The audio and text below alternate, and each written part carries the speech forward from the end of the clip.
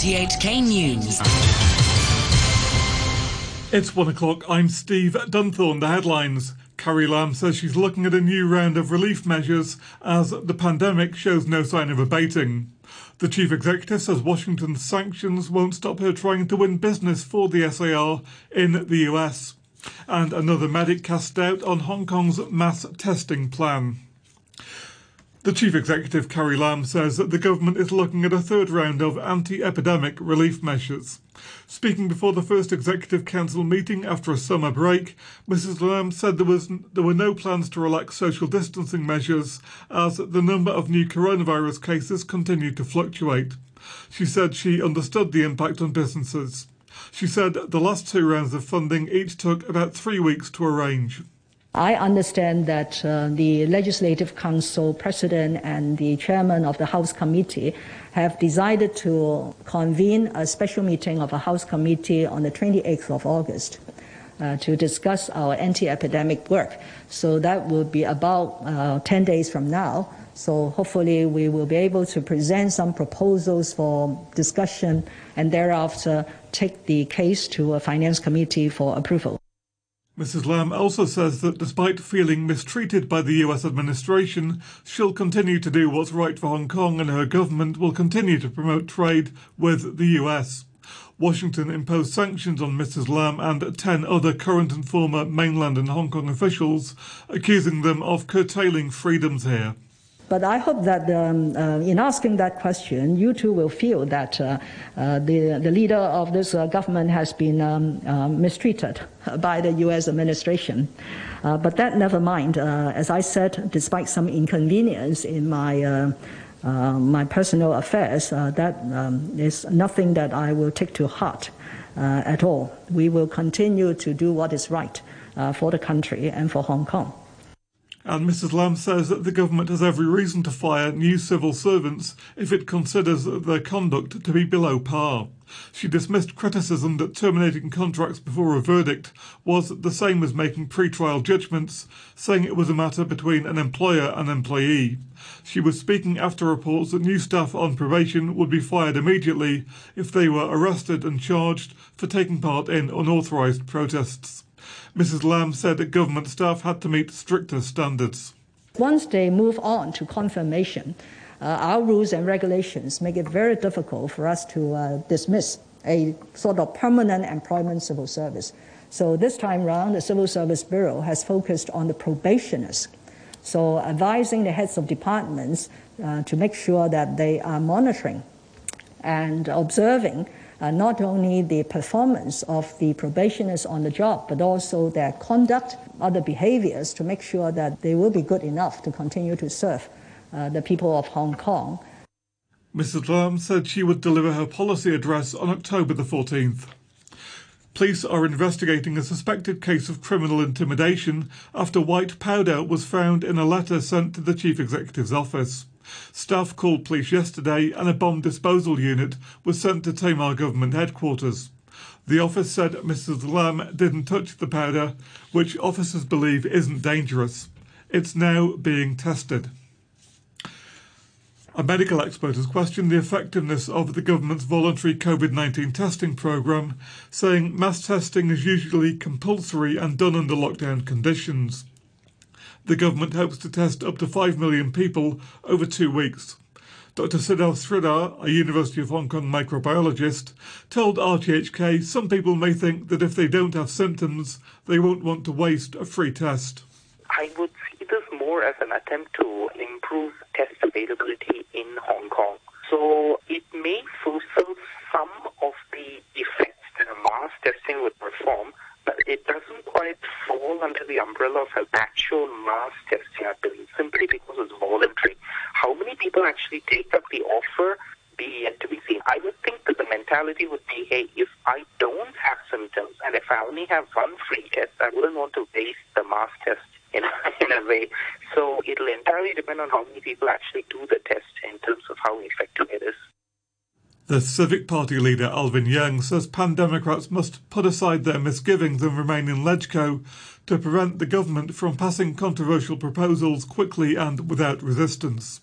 Some pan-Democrats, such as People Power's Ray Chan and Council Front's Chiu Wai-dik, have called for a boycott, arguing that lawmakers have no mandate to serve for an extra year after Beijing extended their term. But Mr. Young says lawmakers must stay in place until the postponed election. There were times that we were not able to stop something extremely controversial, but still, voices were heard. People were still being represented in council. If no opposition voice in council, then all these highly, extremely controversial items, they would be passed easily. The government would claim that no opposition voice in council, and they have also got mandates from the people. The observatory says Tropical Storm Hygos is strengthening and is heading closer to the SAR than had previously been expected. The standby signal number 1 is in effect, and the observatory may issue the strong wind signal number 3 between 2 and 4 o'clock. Senior Scientific Officer Kong Wai said the tropical cyclone will be closer to Hong Kong overnight, bringing unsettled weather. Members of the public are advised to stay away from the shoreline and not to engage in water sports. Looking ahead, it will be windy and with heavy squally showers and thunderstorm tomorrow. Seas will be rough with swells, and it will still be showery on Thursday. The staff of the Chinese consulate in Houston that was ordered closed by the US government have returned to China. The US abruptly closed the consulate last month, accusing it of being at the centre of a spy network and stealing intellectual property. 3 days later, China ordered the US consulate in Chengdu to close. The race for the US presidency has kicked off in earnest with the opening of the Democratic Party convention. The 4-day event will formally nominate Joe Biden as the party's candidate for president. Participants are delivering their speeches online from their home states rather than at a mass gathering because of the coronavirus pandemic. They include the left-wing Senator Bernie Sanders, Mr. Biden's former rival for the Democratic nomination. The future of our democracy is at stake. The future of our economy is at stake. The future of our planet is at stake. We must come together, defeat Donald Trump, and elect Joe Biden and Kamala Harris as our next president and vice president. My friends, the price of failure is just too great to imagine. In her speech to the convention, the former First Lady, Michelle Obama, launched a scathing attack on Donald Trump.